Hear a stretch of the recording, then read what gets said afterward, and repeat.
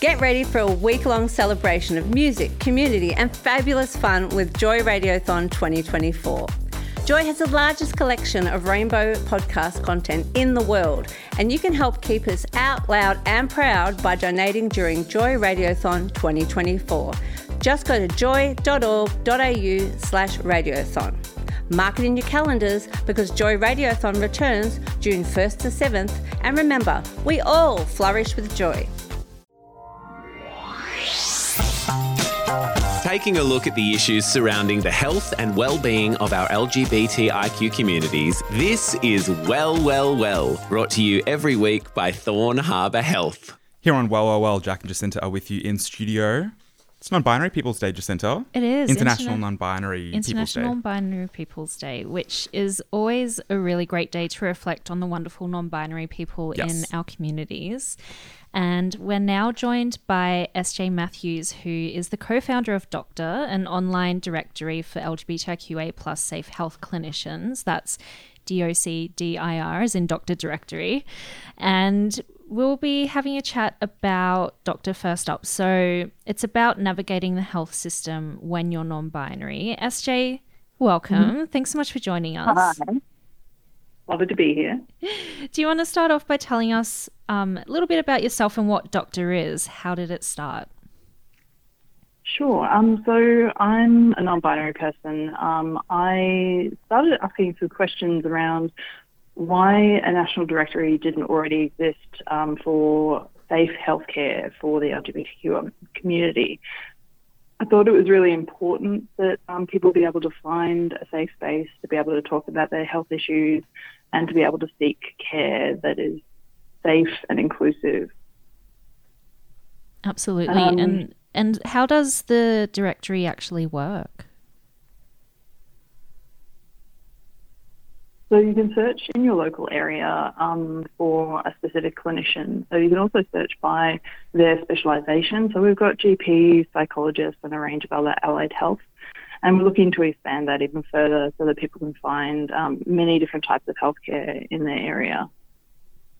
Fantastic. And so the directory, is that sort of, how is the directory sourced, I suppose? Is that pulled together from community, or is there other repositories around that predate this in some sense, but potentially for different geographic areas? How does the directory, how did it come to be, I guess, in that way? We were working with a range of community groups, including Doctors, who were so excited to see something like this come through. So we were working with a range of different community groups and bringing together all of the lists that are around from the different groups in each state and for each identity group. We brought those together, as well as going to events where we would ask people's recommendations for a GP or a particular clinician that they found was safe and inclusive for their healthcare. So we're trying to continue to ask for those and seeking community recommendations so that we can hopefully build a better comprehensive map of where health services are and where clinicians might need a little bit more training, where people are really excited by this and want a bit more information. Is it specifically for non-binary people, or is it also sort of providing or listing service providers that are useful to other people within the LGBTIQ communities across Australia? Doctor is a comprehensive directory, so we wanted to be inclusive of the entire LGBTQ community, but we also wanted to recognise that each section of the community has specific health needs. So on the directory, we list whether a clinician is recommended for a particular portion of the community, understanding that somebody who might be amazing with HIV and care for queer men may not have the knowledge or the support around caring for queer women, non-binary people and other parts of the community. So we wanted to make sure that we were acknowledging that it's more complex than just getting an overall LGBTQ-friendly stamp. Yeah, so people can nominate a safe clinician based on their own experiences. So does that mean that for example, for non-binary people, they can find a health professional who is recommended by other non-binary people specifically. Yeah, that's exactly right. So our non-binary section, unfortunately, is a little bit limited. That we've had trouble trying to find a list that was specifically targeted towards non-binary people, and that's where the majority of our content has obviously come from. But we have found that community recommendations have been amazing to be able to pull together identities that may not have a specific community group that already has a list. So the more people that we have recommending, the better. And because Doctor is a national directory, do you find that there's been differences in recommendations for different locations? Like, because healthcare availability and quality can often differ depending on where you're located, have you found that you've had many recommendations for places in regional and rural areas? It is always an issue to find clinicians in less metro areas, rural, remote, even out of suburban areas. People tend to go to a clinic that they know is specialised, but often that creates longer wait lists for those specialised clinics and the particular clinicians that happen to have that knowledge and that are known within the community to be safe, which puts a lot of pressure on those clinicians. And from what I've heard from clinicians, it often leads to burnout, which is obviously something that we don't want to happen for our great clinicians who are helping us have great healthcare. So we do want to fill the gaps in the map. We're seeking different recommendations from a wide variety of different locations and trying to find those people in those areas that are willing to learn a little bit more, even if it isn't their particular specialisation, and to expand their knowledge and hopefully be able to take on a lot more LGBTI clients. We're talking about, I guess, where a lot of these clinicians with the knowledge and the understanding to be able to navigate, various health needs, I suppose. But I mean, why is it important to have, safe healthcare, access to that healthcare, is particularly important for non-binary people? I think that there's a growing awareness for binary transgender identities. And I think that's something that is really important for the community. And I include myself as being part of the trans community, but some non-binary people don't necessarily feel part of the trans community. And with non-binary identities, our presentations can be very different and can be quite variable. And often clinicians and people who are not part of the LGBTQ community don't recognise what non-binary people look like. They don't recognise that the queerness of identity for a lot of people who may present in very conventional ways. It's important that the clinician-patient relationship be really respectful. And part of that is acknowledging someone's pronouns and name that may not be reflected in their legal paperwork or their medical paperwork. And it's also important that clinicians understand that non-binary people may or may not access gender-affirming care, and that doesn't impact on their identity or their identity markers in any way. And that's particularly important in affirming identity and being able to understand someone's journey, both medically and socially. This week, we've also spoken with Varo from the South Australian Rainbow Advocacy Alliance, and they spoke a little bit about, I guess, that capacity building, right? So that more healthcare providers, in their case specifically in South Australia, and I noticed that Dr. brought in some of the listings from Trans Health South Australia. We've spoken with Zach Cannell on the show before as well. I guess, how can health providers that may not have much experience working with trans and gender diverse and as such non-binary people, how can they provide better service and care for non-binary people? So there are a range of training modules that are out there. I would recommend clinicians go to those training modules. There is one provided by Northwest PHN, There are a few around, such as Wavelength Med Ed is another site that we recommend for medical students to try to expand people's knowledge around transgender births and non-binary people's experiences and their need for gender-affirming care, or just inclusive care that doesn't focus necessarily on gender-affirming care. Obviously, there's a real issue with somebody coming in for a cold or something completely unrelated to their gender, the conversation being steered back to gender-affirming care or their gender identity, which is also an issue.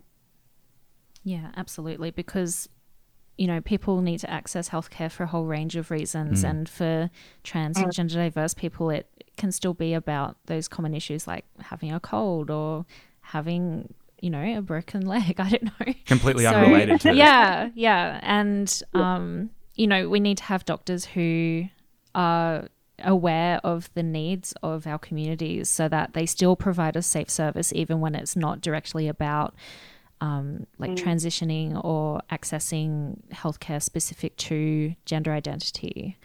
But yeah, it's interesting also for a lot of non-binary people to access healthcare and maybe feel the pressure that they need to be thinking about transitioning or need to, I guess, present their needs in a certain way to GPs, especially when those GPs are known for providing that kind of care around transition to patients. Do you think that for non-binary people, being able to access healthcare providers who have a better understanding of the complexities around non-binary identity, do you think that would be helpful for, for patients to not feel that extra pressure to, have to fit into different boxes? Yes, definitely. I've heard a lot of reports of people who have tried to access care and have been rebuffed because they don't present a certain way, because when they're seeking gender-affirming care, often clinicians will expect to see binary presentations or have expressions of gender dysmorphia that date back to childhood, which isn't always true for a lot of non-binary people who may come into their identity later in life or may not have, who may have a dysmorphia that comes and goes at times. The trans community moving forward has done a lot of great work in paving the way for a lot of understanding of the way that transness presents, but non-binary identities have a nuance that sometimes gets lost when talking about changing to the opposite gender in inverted commas, because often non-binary people will sit within the gender spectrum or outside of it. And so explaining that to clinicians who may have a very binary sense of gender is a complex conversation and can't be done sometimes in a 15-minute consult. Before, I guess, we move on to, I guess, the next topic, I guess for health clinicians that want to be on Doctor, are they able to nominate themselves? What does the process look like there? Clinicians who currently aren't on the directory can definitely self-nominate. We do have a little bit of a backlog at the moment because we are volunteer-based, but we are looking for clinicians, particularly those who are part of the community. People who are looking for a clinician often will try to gravitate towards somebody who's part of the community to feel more comfortable. So obviously those people will have a greater sense of lived experience and a greater sense of safety from the client's point of view. So we're particularly looking for clinicians who have lived experience. But having said that, anyone who is interested in learning more and gaining more knowledge to be able to cater to the LGBTQ community and to gain more clients in the community are very welcome and very welcome to start a conversation with us.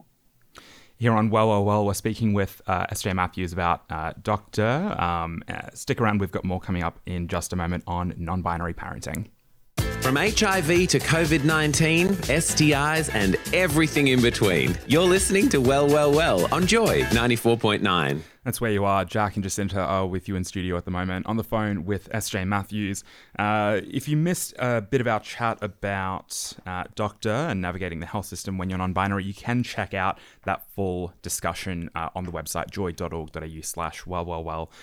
It is Non-Binary People's Day, and we're going to jump into a little bit of non-binary parenting talk. Yeah. Because I guess, SJ, was gender a part of the conversation when thinking about having kids, whether it was about your child, yourself, or your partner? Yeah, definitely. I mean, there's all these expectations wrapped up in the gender of the child, and having to explain my gender and my title to other parents, to schools, things going forward, and to understanding the way that people will react to my child and the expectations and stereotypes that they'll place upon them. So definitely, gender is unfortunately everywhere. Yeah, it definitely is. And I can imagine trying to navigate all of those different systems. It just confronts you over and over again about how it's very categorized. And if you don't fit, then people just get confused. First of all, we should probably ask, tell us a bit about your journey as a parent so far. Sure. So my little one is 8 months old. They're very cute, and we use he, they pronouns for him. So he's adorable, and his smile just makes my heart melt. But at the same time, he's going through a little bit of a time, and sleep is very precious to us, but unfortunately he's decided to disrupt that as much as possible. Yeah, I'm sure that there's a lot of other parents listening to this right now nodding their heads in agreement. Please go to sleep. Please go to sleep. So are you raising them in a non-gendered way, or are you just kind of seeing how things go as your child, I guess, grows up and starts to become aware of gender?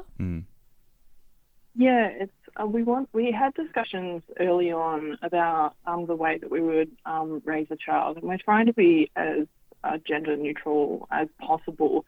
But the world around us really puts a lot of expectations, and I think for every parent, you kind of have to unpack your own gender stereotypes and gender roles that you've built up over the years, and particularly with grandparents who don't really understand. Like, my mother is such an excited grandparent, but she really doesn't understand my non-binary identity, let alone a child who would be brought into the world with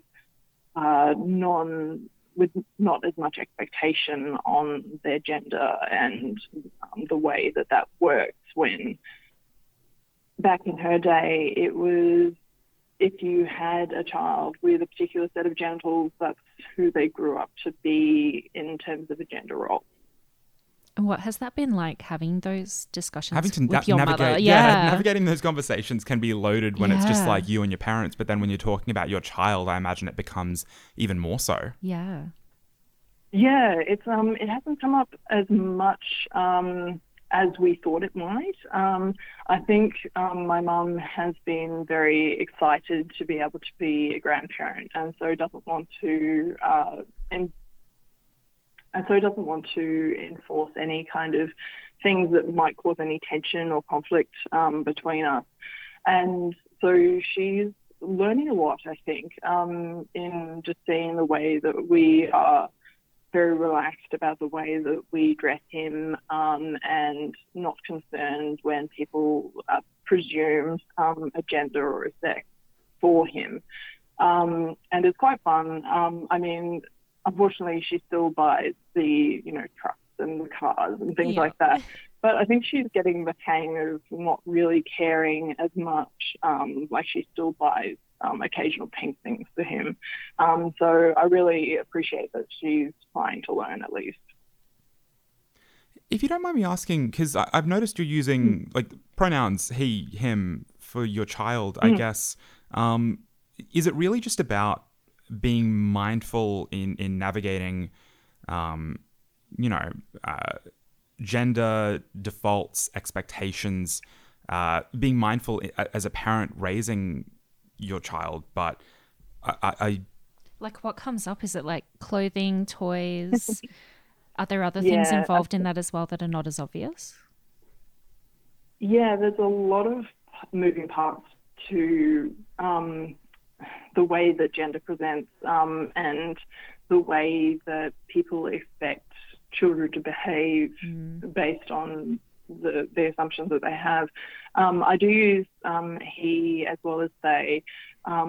It puts people at ease to know. Otherwise, they keep asking questions and it starts to become a little bit awkward and just filtered, particularly when people are not used to using, say, singular. Unfortunately, we have weighted towards he, probably for the comfort of cis people, which is unfortunate.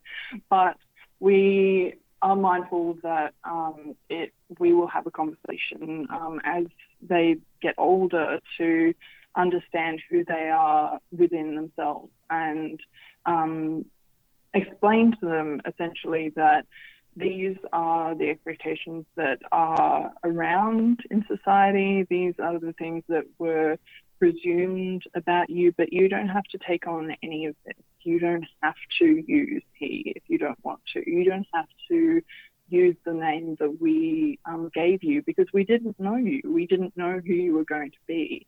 And that's totally fine. Did you foresee any impacts, whether positive or difficult, that gendered systems would have on your life and on their life as well? I mean, I appreciate that your kid's only, 8 months old? Yeah. So it's still it's fresh, relatively early days. But have any of those expectations or what you were bracing for come to pass? Not just yet. I think the hardest conversations that I've had is around the fact that I am not titled mum, mummy, anything like that. I've chosen a different title, which I have also shared with another couple friends that we have. They also use an alternate title for their parentage. And I think it's important for a lot of people to understand that it doesn't default to mum, daddy, whatever they expect it to be. Yeah. And it's important to actually ask the parents what they would like to be called.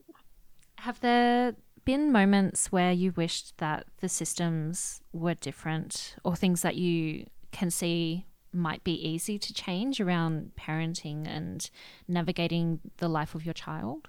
It's less about the systems. There is obviously the obvious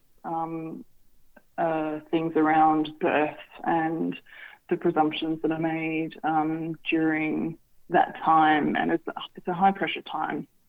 Having a child in a hospital where people are walking in and out, staff are constantly on rotation and having to explain and re-explain your identity and your presentation and the way that your family functions can sometimes be exhausting. And so sometimes being in the closet can just be easier, just going with the flow about their expectations and the presumptions that they make rather than having to explain it over and over and over again. And obviously putting a sex on a birth certificate, it was obviously something that had mixed feelings for me, knowing that my child would possibly want to revisit that at a later stage. And that's totally valid for them, their identity. And I hope that it's a better world for them than it was in generations previous. We've been speaking a lot about some of the difficulties and the systems that you faced so far, but what have some of the best parts been of being a non-binary parent? I think it's the joy of gender fuckery. Can I say that? Yeah. Totally. I think it's the joy of gender fuckery because being able to give your child the freedom to express who they are without limiting them to a specific set of expectations, and being able to give them the space to see who they are. I mean, he's only 8 months old right now, and so that expectation obviously hasn't been placed hugely upon their shoulders. They haven't felt that consciously yet, but undoubtedly they will. And at some point we'll probably have a deeper conversation about what that means. But having the freedom to be able to, and knowing that I can defend and embody different parts of masculinity and femininity for them, I think is important. And being able to examine where their presentation comes from, where their gender comes from, and being able to have those complex conversations at such a young age, I think is really important. And I think that's something that is a real strength of our family. For non-binary people considering being a parent for the first time, what do you wish you knew or still want to know, so that they might have a little bit of an easier time, I guess, getting started? I think during the fertility process is one of the hardest parts, and it's one that often during that process, particularly if you take part in either birth or fertility treatment, it can be quite confronting to come up against the discomfort with your body and the dysmorphia that can present itself in such a strong way because of the way that the treatments can interact with your body. And it's not for everybody. It is really, really hard at times to go through that, and particularly in fertility areas that are so pinkified and so gendered in so many ways. Sometimes that can be a journey in itself. Absolutely. And for yourself, was it easy to find support in those processes, or were you able to connect with other perhaps non-binary parents or people who at least had an understanding of, of breaking down gender and those concepts to be able to connect with them and feel like you weren't going at it alone? I think I could have thought better support systems through a lot of Facebook groups or other groups that had non-binary people talking about their experiences and being able to vent. My partner was an amazing source of support, of course, but having those experiences just of dysmorphia and things like that, and dysphoria, was challenging. And I think for me it was important to be able to honour my identity, but also to give myself the space to be comfortable with being misgendered, where I thought the conversation was not going to produce any kind of support, where things are constantly changeable, where staff are on rotation, and we may not ever see them again. And so having that type of conversation is not necessarily worth it, and giving yourself the permission to be okay with not having the hard conversations with every single interaction. Yeah, it still sounds like it's a difficult thing to confront, and I'm sure that there's a lot of other people out there who have been through that process themselves or are potentially about to embark on that, whether it's in the near future or later on in their life. So we really appreciate you sharing your thoughts and your reflections today with us, SJ. Thank you very much. Thanks for listening to Well, Well, Well, your show for LGBTIQ health and well-being, presented by Joy sponsor Thorn Harbour Health. For more on these topics and much more, check out Thorn Harbour on social media at Thorn Harbour or via the website thornharbour.org. This podcast was produced by Joy Media. You can support Joy's diverse sound and diverse community this June by donating to Joy Radiothon 2024. Go to joy.org.au/radiothon. And remember, we all flourish with joy.